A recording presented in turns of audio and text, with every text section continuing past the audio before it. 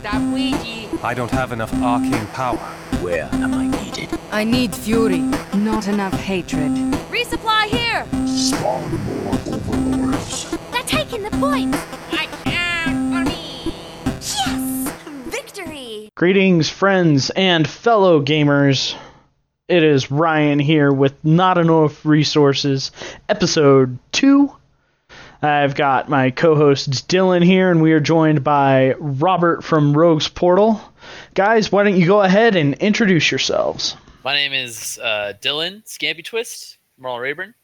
I like to play video games. I like to play on twitch.tv/Scampy Twist. You can also find me at Twitter @Scampy Twist.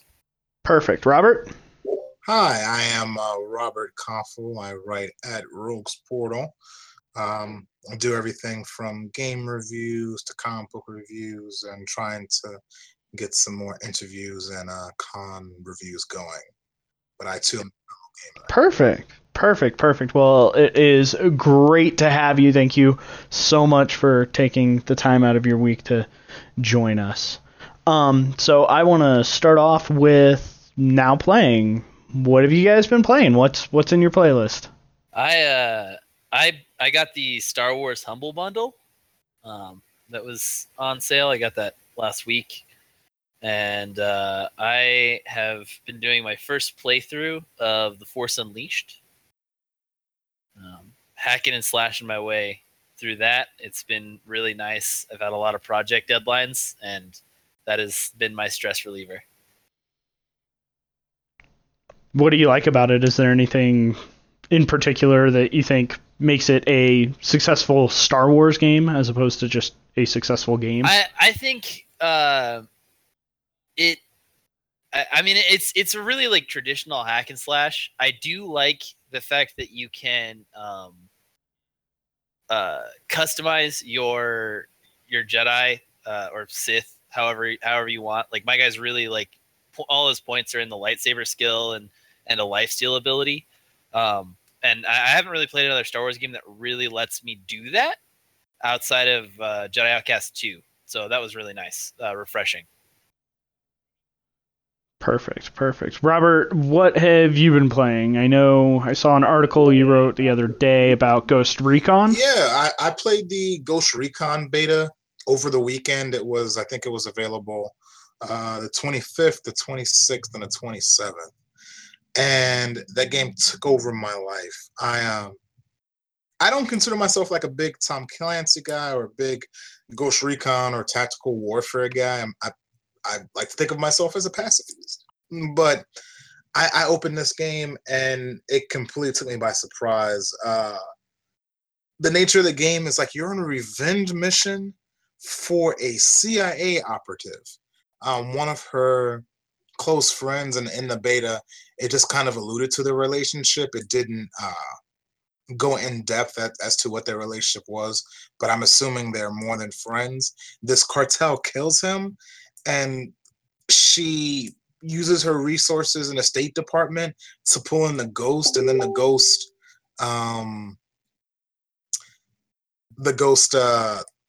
they go over there and they just wreak havoc on this cartel.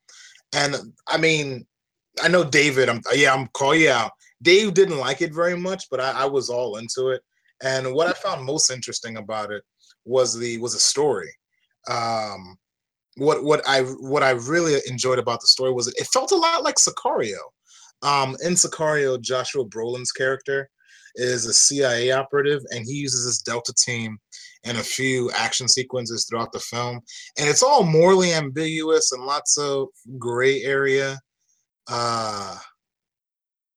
in terms of morality and choices and everything. And that's really what the game is like, because you're in South America and you're doing these things for this CIA operative, but sure, you're trying to stop the drug trade, but it feels like the missions that she sends you on are more to like fuck with the cartel. I don't know if I can say that or not. I hope I can. And then anything else, that's fine. She has you set someone up to look bad in front of the boss, and then she has you kidnap that person from being killed by the boss. And I was just like, what? So that was interesting, and it does interesting things because not only you were able to face two bosses or two, like, I guess, high level contacts for the cartel, El Nino or El Sueño. Two of them were like just the most evil, despotic types of people who were and loved torture and everything, and that was the easy level that you could blow through. The next part was actually a really, really difficult. Like the difficulty on that was like 4 stars as opposed to the first level's 1, and you had to capture an American Ranger who had got injured in Afghanistan and had always been a troublemaker, but when he was in the army, he was able to sort of focus his aggression in a direction. But having to wash out of that, he wasn't able to focus in any other direction. So he became a mercenary and started working for this cartel, training them. And you have to take him down. And it really touches on some topics that I thought were timely without getting too political. Nice. And as far as the gameplay, does it play a lot like Rainbow Six, like where there's things that are, constantly blowing up and you can shoot through the walls and blow out buildings and things like that? So I'll talk a little bit. I was in the military for a little while. The game mechanics in terms of the rifles and the machine guns and the assault rifles and loading them and everything was the most realistic in a game I've played. I'm not saying that there are more realistic things out there or less realistic things out there. Just in my experience, when you run out of bullets, you have to clear the chamber, pull the mag out, reload the mag, and then cock the put the bullet back into the chamber. I was like, oh my goodness. I've never, and you like in most games when you play them, like when you reload, you're taking out the magazine and just jamming it back in there, and they're moving at a really fast pace. But even though these guys are, I guess, the highest level of special forces, it wasn't as quick as I'm used to, and so you had to be more methodical in the way you played. There are explosions. Some things I didn't like. You can't do room entries. So in other Ghost Recon games, you could like line up against the wall and do tactical takedowns of a room. They don't let you do that. I wasn't kind of disappointed. I was very disappointed in that. And then they don't let you do that. I thought that was weird. Of course, there was some game mechanic issues because it was a beta. So like it would shut down sometimes. It would just randomly close. The interface with the Xbox was a little bit off. I'm assuming those are all beta issues. I enjoyed the story so much that I could forgive most of the mechanic issues. And I enjoyed it so much, I spent $50 and pre-ordered it. And I actually cannot wait for it to come out. Nice. When does it come out? March 7th. Oh, so that's like right around the corner. That's awesome. I know. I'm really excited. I guess it kind of goes against everything I stand for on a moral level, I guess, playing a really violent war game about South America, but I'm willing to see what they do with the story and how they follow through on what they were talking about. Perfect. Well, I'm glad you enjoyed it. The game I want to talk about that I've been playing, I got lucky and won a free copy of the original System Shock Remastered for the PC. So I've been going through that again, and I haven't played that game in probably 15 years. And it's just really interesting to see how Irrational has come, from those ages of System Shock into their more modern games like BioShock. And all of it's there in the DNA in System Shock, even though System Shock's a point and click with an incredibly cumbersome and weird interface by today's standards.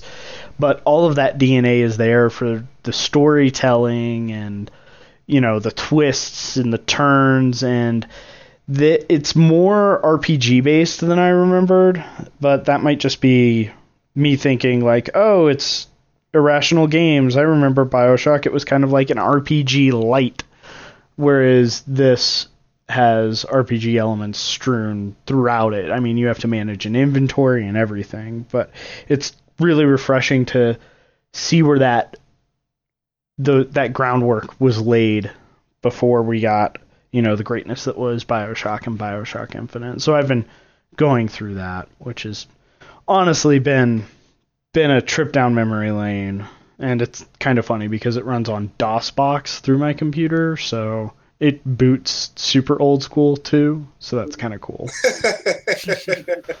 That's fun. Yeah, it's awesome. So let's go ahead and move on to the news. There's been a lot that's happened over the past couple weeks because we are a bi-weekly show instead of a weekly show. That gives us more to pick and choose from. The big news, of course, being that the Nintendo Switch is out in the wild and people are playing it and experiencing it. Unfortunately, none of us are those people, so we won't be talking very much about that aside from some more top-level stuff that has happened. The big one that I want to touch on at the beginning of news is this Xbox Game Pass. So it's a $9.99 service that gives you access to hundreds of games on your Xbox. And that's it. That's the entire thing. It's $9.99 a month, and you get access to 100 plus games. Okay, let's really go, because I read your article and I saw that. I have an Xbox. That's what I play everything on. Razor Edge 757. You can find me there. My Xbox One slows down, and I came with the standard package in regards to memory, and if I have like a little bit of memory space left, my Xbox functions horribly. Everything slows down. Everything is a mess. And you have to constantly delete your games and put them on the cloud. So if you have access to hundreds of games, how is that going to work with the cloud drive and the way that works? That's just my question. Well, that's the big question. So if you have an Xbox and Xbox Live, Microsoft does this thing called Xbox Live Games with Gold. And they give you 4 free games a month. And it can be, anything. It's usually 2 Xbox 360 games, which are required to have backwards compatibility, and then 2 Xbox One games. So those games, when you download them, you keep them forever as long as you have an active Xbox Live account. So if your Xbox Live account lapses, right, then you'll still have those games on your hard drive, you just won't be able to play them. But if your Xbox Live account is active, they are free games. They just sit and you can play them whenever you want. And they're full games. These are not arcade games. These are full-blown games. In fact, ironically enough, Dylan, Star Wars Force Unleashed was one of the games in February. So that's funny. Yeah, and I mean, they just give you free games. Now, it's unclear as to if Game Pass will work the same way, where it's $9.99 a month and you download it and you get unlimited access as long as you have that file on your hard drive. It might work similar to something like Netflix, where it's a very curated and regimented library of games that the publisher, in this case being Microsoft, determines what games are on the service and available. But it's not streaming games. It's a direct download. It downloads the entire game to your hard drive. So I think as long as you have the files, you should be able to play as long as you have an Xbox Live account. I'm imagining it will work very similar to Xbox Live Games with Gold. That's just a guess, though. I don't know, the nitty-gritty of that based on the press release and the, couple paragraphs Microsoft put on their blog. Go ahead.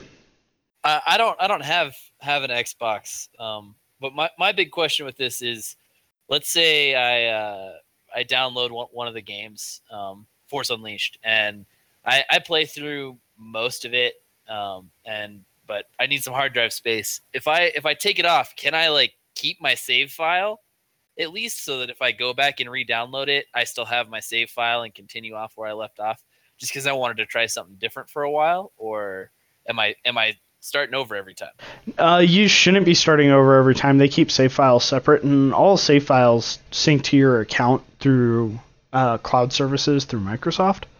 I've actually had that happen. So I have an Xbox One, and it only has a 500 gigabyte hard drive, but I do have a 5 terabyte external hooked up to it. So space isn't really an issue.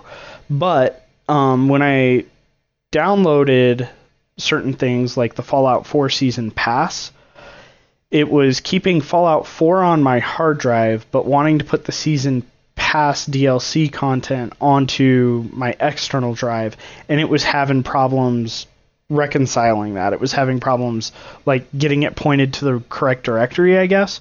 So all I had to do was move Fallout, like the executable, over to the 5 terabyte hard drive, and then everything worked. Now, my save file throughout all of that was just kept on the cloud. But I mean, I think Robert really nailed it on the head here as far as space and everything like that. I mean, I had a 5 terabyte hard drive that I just kind of lucked into. So I know a lot of people run into issues with both the PlayStation 4 and the Xbox One as far as hard drive space, because for some reason they decided 500 gigs was good enough. And, you know, you have these games taking up 50, 60 gigs of space at a time. It's not, I mean, honestly, every time I buy a game, I have to delete games off my hard drives. Whoever thought 500 gigs is going to be enough, they must have been in maybe 2012, because it's not even close. It is not close. And if your memory gets close to being full on your Xbox, I use my Xbox as the hub for my media center in my room.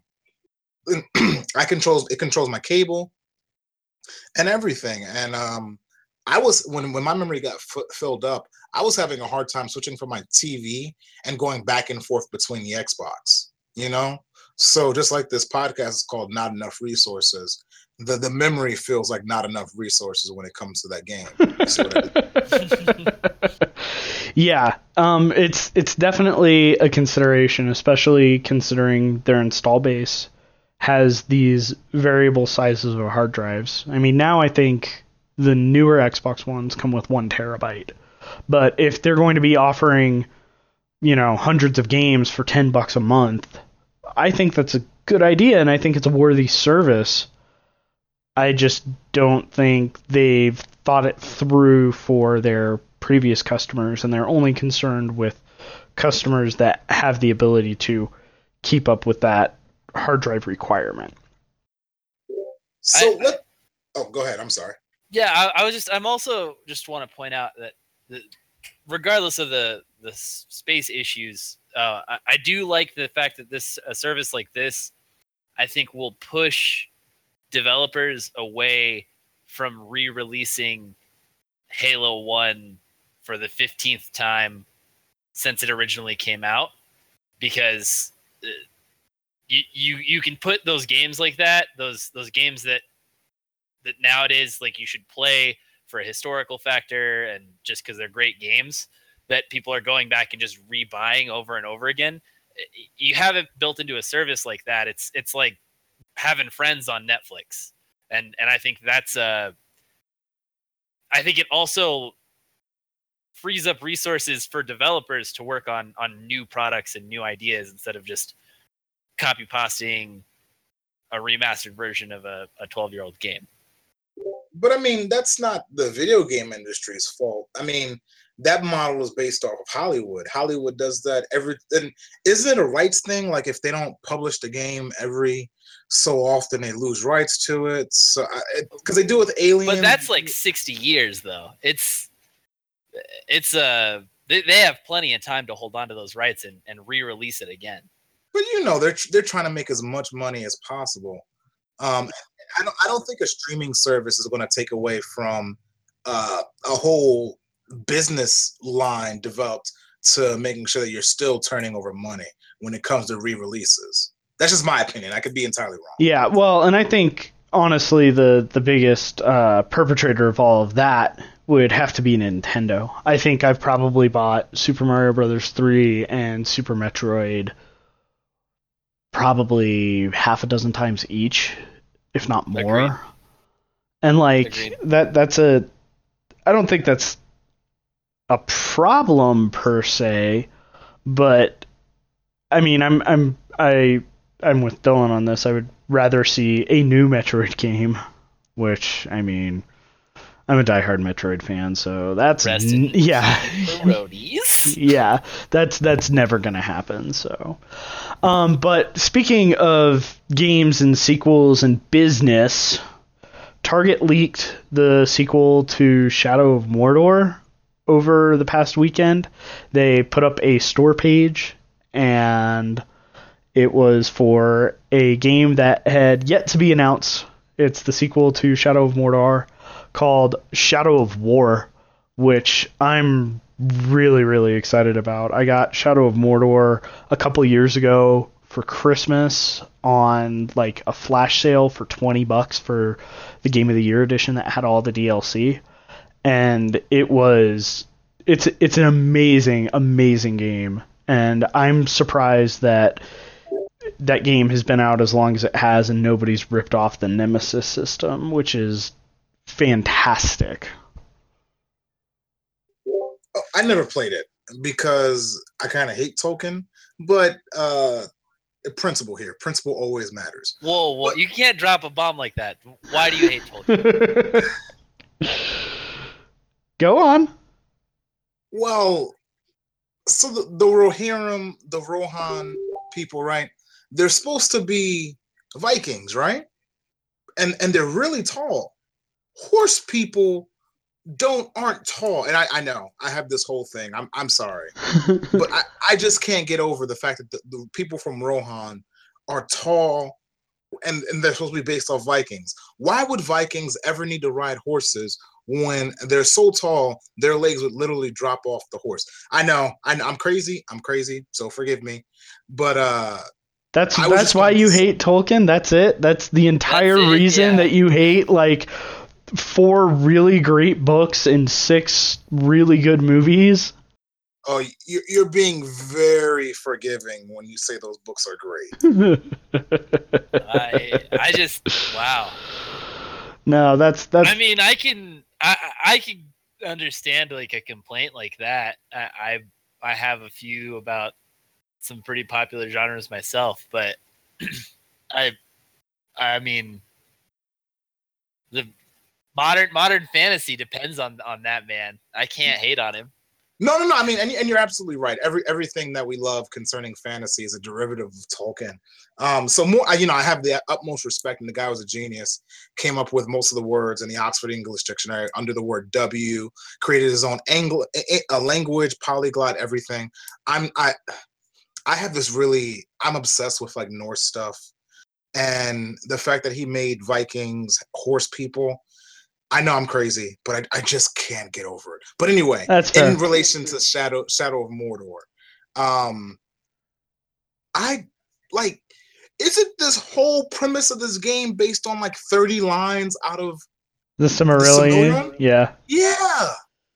It's okay. What are they going to do with the Shadow War? What is that going to be based off? We're going to have a whole other problem with The Hobbit, where they have a movie franchise based off a 200 and something page book.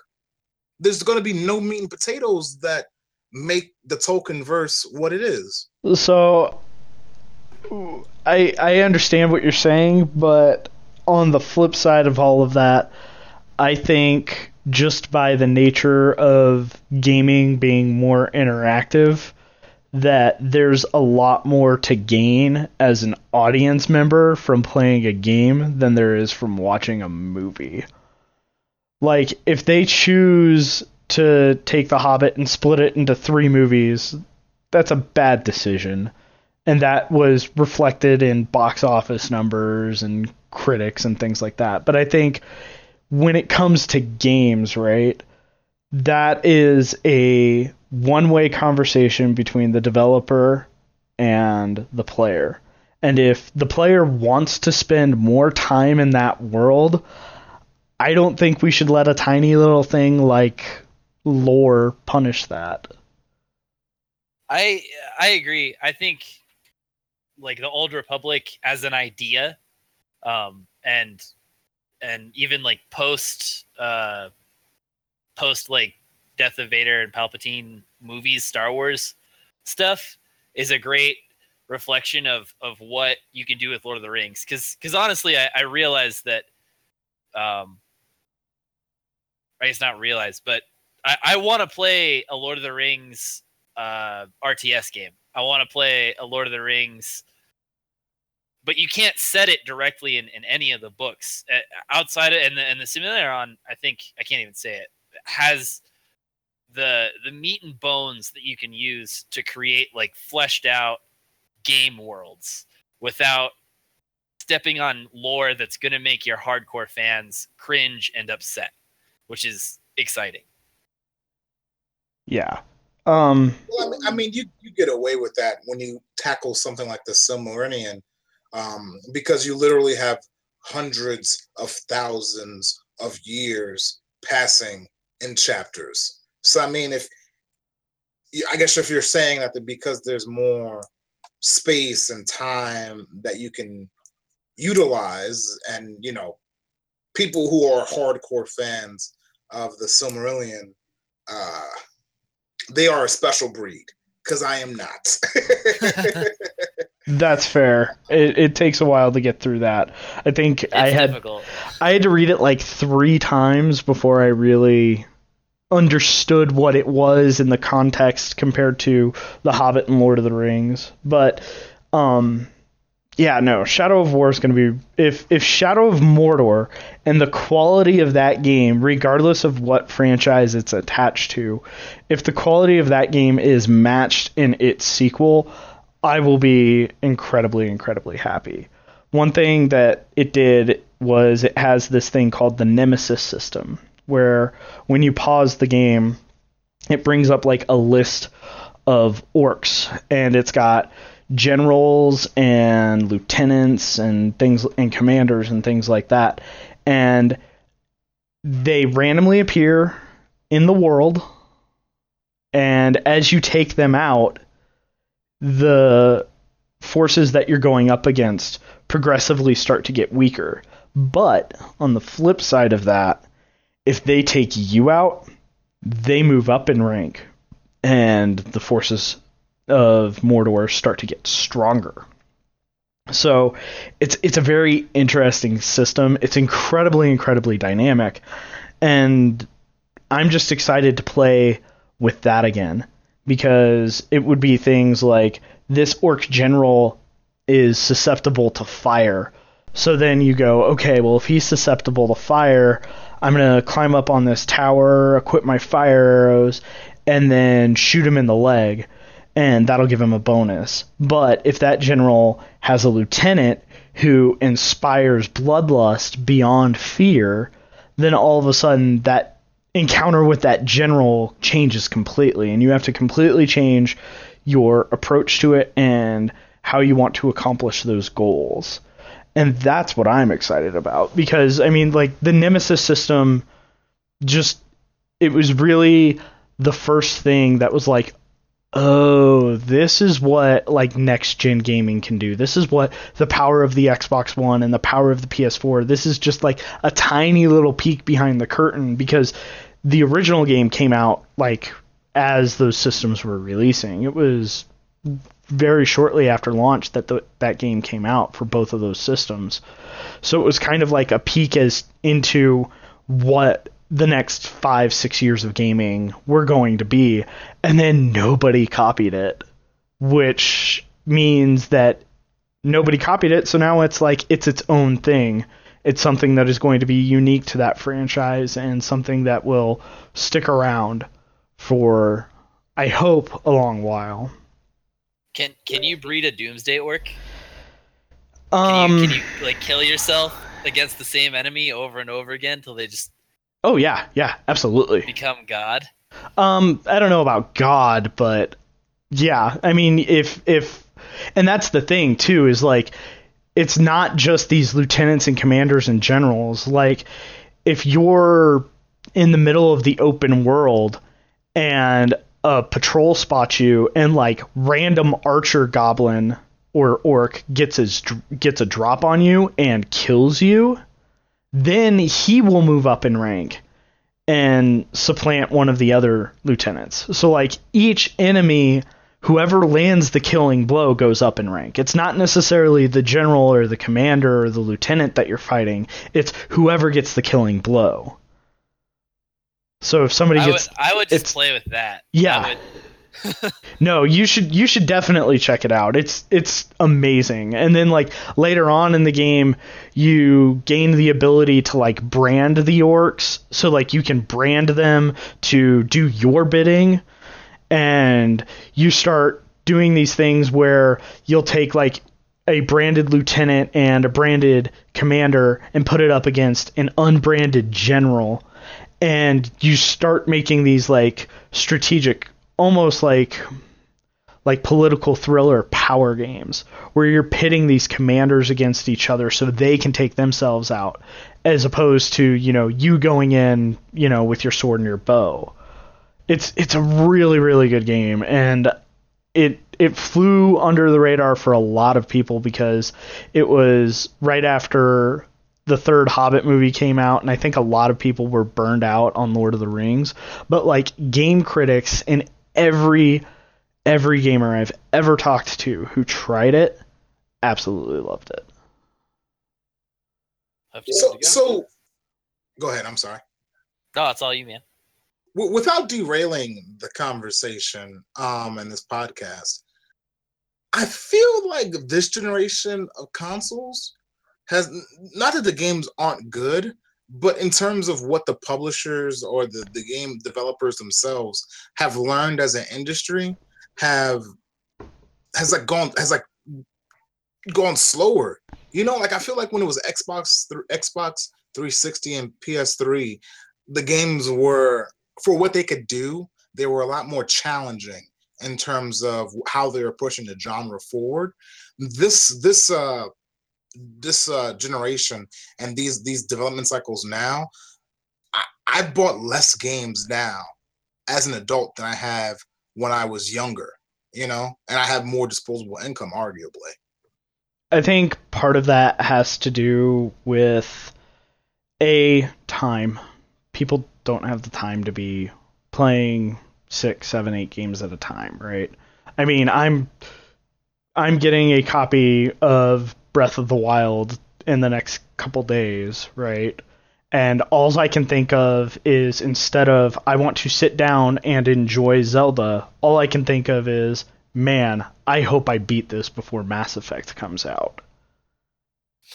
And like, oh man, once Mass Effect comes out, goodbye everything else. Well, I'm telling you. And that's the thing though, is like, I feel like having to make those decisions between Mass Effect and Zelda is a really difficult decision that I don't want to make. And not to mention, like, whenever a Steam sale comes, like, I buy 6 or 7 games, typically, that I've never played. I have probably 30, 40 games in my backlog that I have never touched. But instead of sitting down and playing those, as soon as Zelda gets here, I am going to go into a gaming coma and do nothing but. And, like, I think that's part of it. And then as far as, the development cycle and pushing things forward and things like that, I think really you have to look at indie games for a lot of those broad stroke changes to gaming as a whole. And then, honestly, people need to stop buying Call of Duty and Battlefield. Well, I was actually going to say, I think the Wii, I mean, the number of Wii consoles sold right when it came out, like that first Christmas where you couldn't find one on the shelves, I think pushed development growth on the Xbox and the PlayStation 3, the 360 and the PlayStation 3, because they were competing with this crazy controller system. And so I think that's part of the reason. And now, like, people have realized that that's not what they want. That's not what people are looking for. And so we're not getting that push in our games because there's not like the indie games don't feel like they're competing, I guess. Well, and I think that's a bigger issue with gaming as a whole. There's two routes to take, right? If you're making a game, producing a game, there are two routes. You either go indie, under the radar, get critical acclaim and sell only to hardcore gamers, or you go AAA. And, you have a budget of $1 bazillion and 1 million commercials and 1 million events and things like that. And there's no more middle ground. And I think that's a huge problem. I mean, I remember on the original Xbox, there was a weird, what was it called? I want to say it was called like Dark Watch or something like that. And it was a first-person shooter where you played as a vampire. And you had to like make all of these decisions of how do you keep building your health while running and gunning at the same time? Do you take that headshot or do you try and sneak up behind so you can regain health by drinking his blood? Like all of those interesting decisions and things like that, you don't see in mainstream gaming. You do see in indie gaming, but indie gaming is exclusively a gamer thing. There's not. I couldn't take an indie game and like pitch it to my brother and sell it, but I could take a Halo or a Call of Duty and pitch it to my brother and sell it without breaking a sweat. Yeah, your esport gamers too are it's more prevalent and are gonna play one game for years. Which is a problem. Well, and I actually blame a couple different things on that. I blame Xbox Live because all of a sudden you got those kids that would just sit and play Halo 2 and Halo 3 just nonstop, but they wouldn't play anything else. So there's only one game to play. But, as a business, you still have to monetize that. You still have to be able to make money off of that. So you start selling DLC packs. But now you're seeing the fallout of that is people are playing too many games and not sticking with one game at a time. Titanfall 2, all of the DLC for it, completely free. All you have to do is have Titanfall, and then when you connect to servers, it goes, oh, you don't have it, here's the update. They don't charge you for it. Halo 5, completely free. No DLC. You just have to buy the base game. And I think, optimally, as a consumer, that's where I want the industry to go. I want it to go, I pay $60 once, and you're going to keep augmenting this experience for me at no additional cost to me. Perfect. That's awesome. But that's not realistic for a lot of developers. So, now that we got that out of the way, there are a couple things that I want to touch on about the Nintendo Switch that I think are, one is really, really bad, and one is interesting. I don't know if it's bad. The first thing I want to talk about is how much do you guys like friend codes? Blech. That's it? That's it? Just bleh? I don't know what that is. I don't have a Switch. Okay, so friend codes were introduced on the Wii, and they were introduced on the 3DS, and then they took them away for the Wii U. And what a friend code is it's like a 12-digit number that's randomly assigned to you, and in order to add friends to the list of your like friends list on gaming and things like that, is you have to exchange those 12-digit codes back and forth with each other. So it can't just be like, oh, find me on Xbox, my gamer tag is Ryan M. Holt. You have to go, okay, well, what's your friend code? Oh, it's a randomly assigned 12-digit string of numbers. Okay, well, I'm going to write that down, and here's my friend code. It's a randomly assigned 12-digit string of numbers. I have to add you, you have to add me, and then it just goes from there. Which is just I don't know. It's bad. That sounds terrible. Oh. I'm glad I have an Xbox. Yeah, it's the absolute worst. If you played Fire Emblem Heroes, it's the same thing. Okay, and then the last thing for news I want to touch on, and then I know, Robert, you said that you had a previous engagement that you had to go to, which is totally fine. But the last thing I want to touch on, which I think is hilarious and scary and incredibly smart, apparently Switch games taste really bad if you put them in your mouth. Ooh, this cartridge tastes so good. There's no way I can finish it. Did you read why they're doing this? No. So I mean, to keep kids from eating them, which, I mean, if they're just SD cards, then yeah, it's a great idea. I've done this with like, I have a lot of younger siblings, and when we were getting them to like stop using pacifiers, we would dip them in in potato vodka.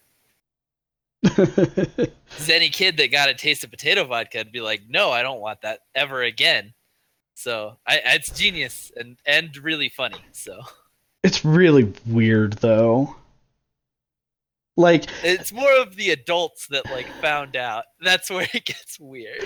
Well, yeah, that's weird too. But like, Nintendo sat down in R&D and was like, I have an idea. In order to make sure our games don't get swallowed, let's coat them in something. And it's just like, what? Who thinks of that? Who thinks that far out of the box? There is no box. Why would you put how much do Switch games cost? $60. Why would you put something that costs $60 in your mouth? When you're 7, you'll put anything in your mouth, dude.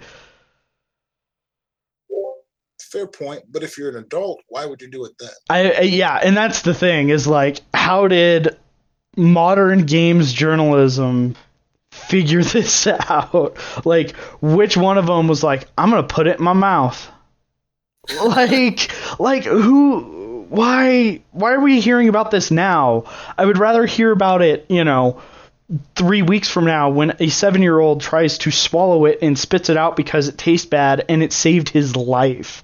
Instead, we get to hear about, middle-aged men trying to swallow SD cards. Like, it's absurd. It is the weirdest feature in the world, but it's genius, right? Yeah, no, it is. I mean, and it's, you got to go with the whole, like, the Shadows of Mordor. Target messed up on a thing that you wouldn't be able to see unless you searched for that specifically. Somebody is sitting around looking for that. Yeah, I don't know. That must have been So weird. somebody's gonna lick a game cartridge. Yeah, that must have just been like a really weird like focus group. There's a Rule 34 joke here somewhere. Oh, I'm sure there is. All right, well, Robert, if you have to bounce out, go ahead. Thank you so much for joining us and talking about Ghost Recon. I'm eager to hear what you think of it once it comes out. No worries. I was going to say, yeah, when we do this again, the game should have already dropped. Hopefully, fingers crossed, if I can be diligent, I can get a review up on the website once it drops. But yeah, if you want to have me back, I would love to come back on and talk about it. All right, perfect. Well, thank you so much. I will go ahead and close you out now. Have a great night. Thank you. Y'all have a good evening, and I hope the conversation continues to go well. Perfect. Take care, guys. Thanks. Have a Cheers. good night. All right, Dylan, me and you, we are moving on to the competitive corner. What do you got for us? Any cool esports stuff? Two things. One is like a really short blurb, and it's the two. I think the two best League of Legends teams in the world played a best of 3 set. I think it was last night between SKT and KTR. KTR is kind of a Korean super team. That's KT. Rebuilt. That's KT Rolster, right? KT Rolster, yeah. So I think it was 3 years ago. Then they called it the Korean Exodus. There were Samsung owned two teams, sister teams, Samsung White and Samsung Blue. They both went to the finals of the World Championship, dominated like every game, and then they like left because China was like, take millions of dollars, and so all those players left Korea, and so we saw like new Korean rookies kind of come in. And then this year they came back. Well, some of them came back, and they kind of partnered with another team, the Tigers, that fell apart, and formed like a super team that features the best support player of all time. And they played against SKT, who are historically the best League of Legends team ever. They've won the World Championship 3 times. And they have Faker, the unkillable Demon King, as their mid laner. He's the highest paid esports player, I believe. And he's the best League of Legends player probably to ever play the game. He's the Michael Jordan of League of Legends. And they went toe-to-toe last night, and SKT won 2-1 on the series. Whoa. That's awesome. That's awesome. I'm looking forward to watching it. I haven't. It was at 3 a.m. It was played in Korean time, but it was. It went to 3 games. I'm definitely gonna watch Game 3. They're saying Game 3 might be the best game of League ever. All right, that's awesome. That's awesome. I'm glad you're looking forward to it. And you said you had 2 things. What was the other thing you wanted to mention? The other thing was the Intel Extreme Masters was 2 weekends ago, and the League of Legends side of it, what used to be like people looked forward to it and were excited, was a total nightmare, both in production quality and in the fact that all of the teams, I think every team that got invited for the first round of invites declined, except for like one. And so it was like a awkward like second round of invites. The League of Legends Championship Series, the normal like set of games that go on every weekend, the league suspended like that weekend so that teams could go to IEM, and lots of them were just like, no, I don't really want to go, and so like other teams had to go, and it was just awkward. And then apparently the production quality was really bad, and I'm sad. Like that used to be some of the biggest tournaments, period. So yeah. Speaking of big tournaments, did you see that DreamHack's gonna be in Denver in October? I did, and I am super hyped. I'm gonna have to go to that. Yeah, I think I'm definitely gonna have to go. We'll talk more and figure that out. I honestly just real fast on that for you, Bob. If you want to put together like an Overwatch squad, I'm willing to learn that game. All right. And get into it if I'm playing with 6 people. And I might be playing League at the DreamHack here, so I don't know. We'll see. Cool. I'll definitely look out for that for sure. I might take you up on that. But since you mentioned Overwatch, Blizzard revealed. Name. Yep. Blizzard revealed a new hero today, Orisa. And she's on the PTR, and she is a giant centaur robot that haunts my dreams. Robot centaur! Yeah, no, she's awesome. I played 3 games with her on the PTR. It's live now. And she is just kicking all sorts of ass. She's going to completely change the meta for sure, because she is a tank that is almost as mobile as D.Va, but without the flying. So it's going to be very interesting to see how the meta evolves around her addition. She has this really cool ability where she shoots like a little black hole, and wherever the black hole passes, if anybody walks by it, it will slow them down, and then you can press the button again to detonate. And when you detonate it, it does damage.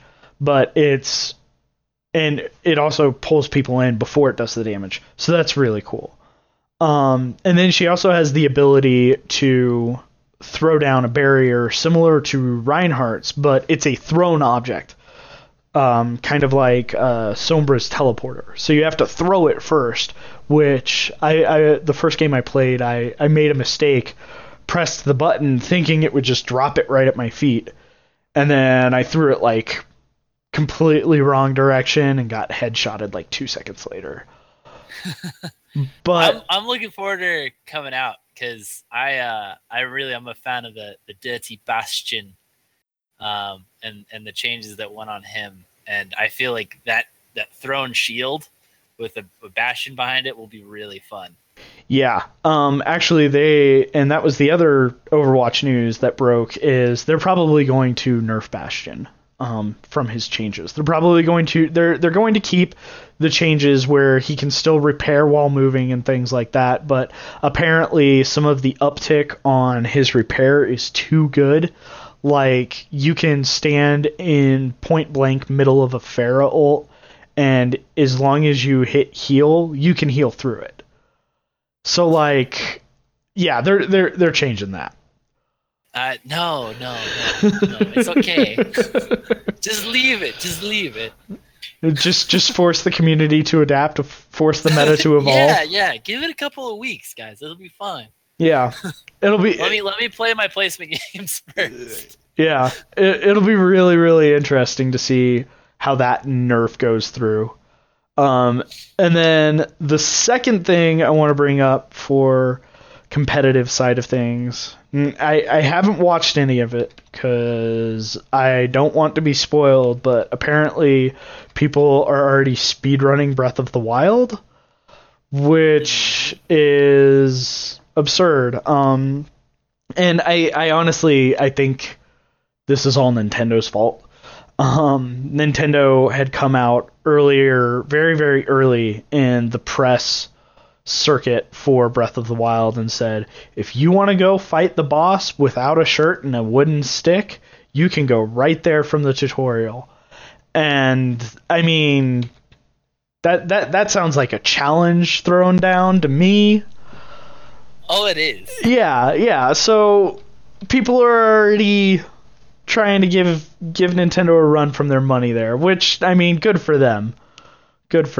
But yeah, I haven't watched any of them because I want to avoid spoilers. I do know that there's one person who has completed a speed run with 2 bosses.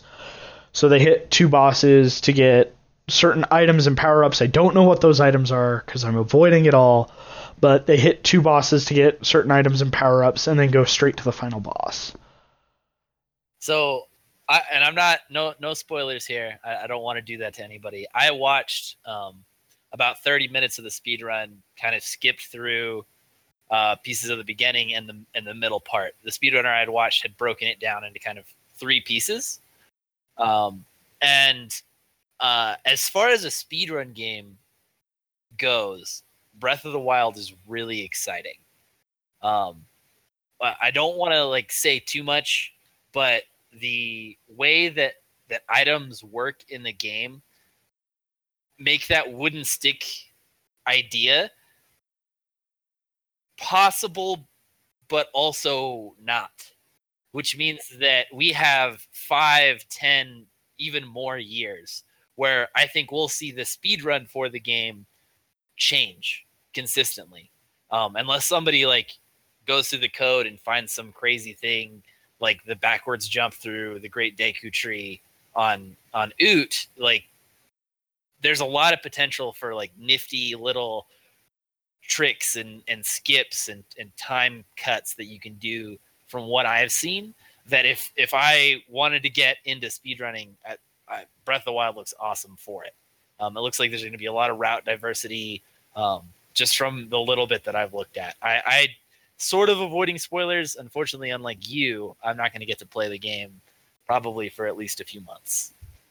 Well, I'm sorry to hear that. Yeah. Once I'm done with it and moved on to Mass Effect, I'll let you borrow it. You're the best. But so you're saying because of it. I'm trying to phrase this without going too heavily into the spoilers. So is this, you're saying the route diversity and the skips and the optimal route and things like that is just going to constantly change? Is that because of the nature of how big the game is? Is it because it's open-ended? Because, like, I've seen speedruns before of, like, open-ended games, and, like, they seem pretty formulaic and broken down. So the way that it's broken down, and there's like the opening section, which is the Great Plateau. I don't think that gives away anything. No, I knew that. So you start in the Great Plateau, and to get off of it, then you have to get your glider. There's like kind of specific tasks that you need to do in order to get the glider to get off the Great Plateau. From the Great Plateau, you can run straight to Hyrule Castle and go after the boss. Go after the big bad and beat the game. However, because items have durabilities, then the boss has too many hit points. So coming up with a way to have the right set of items to both get to the boss and to defeat the boss, to do enough damage to defeat the boss, means that there will be more than one iteration of the fastest way to do it, as well as theoretically you can get off the Great Plateau without getting the glider. Theoretically. Nobody's done it yet as of the articles that I've read and as of what I've watched, but it's not impossible as far as like mechanics go. There's not like a invisible wall or a cutscene that will keep you from getting off the plateau. So you have room to cut there. You have room to cut out on like item location, how many there are. You could, once you leave the Great Plateau on the glider, then there'll be like a specific routes where if you can end up on a hill and jump off the hill, you'll use less stamina and to move faster because you're gliding. And so like that's like little optimization stuff that you'll find in travel. So I'm excited from the fact that like huge open world game where there's lots of things that you can do and explore. I also love the idea of beating it. I had a friend in elementary school that helped me finish the Water Temple in Ocarina of Time, and he had a version of Ocarina of Time, a save file on his, where he got as few things as possible. So he beat the game with 3 heart pieces, no like Lens of Truth, just skipped like as many items as he could, and I always thought that was really cool. And so I like the idea that you can do this in Breath of the Wild. Nice. Well, I'm definitely looking forward to that. I will be writing the review for Rogue's Portal, and I've given myself a self-imposed deadline of a week. I have a week to beat it. So do it. Yeah, I know. It sounds like it's going to be a lot. I've heard 70 plus hours. So do you? Because I have a play. My first playthrough on games like that, I tend to overly commit to doing every side quest and collecting every little thing. Do you have that mentality, or do you have like a hit the big plot points and go finish the game? Kind of a mix of both. I think it really depends on the game. So like Fallout 4, right? The first thing I did as soon as I got the main quest is I took it off my quest tracker. I still had it in my inventory, but like I took it off the quest tracker. And I don't think I finished the main quest in Fallout 4 until I was at least 250 hours into the game. Wow. Yeah.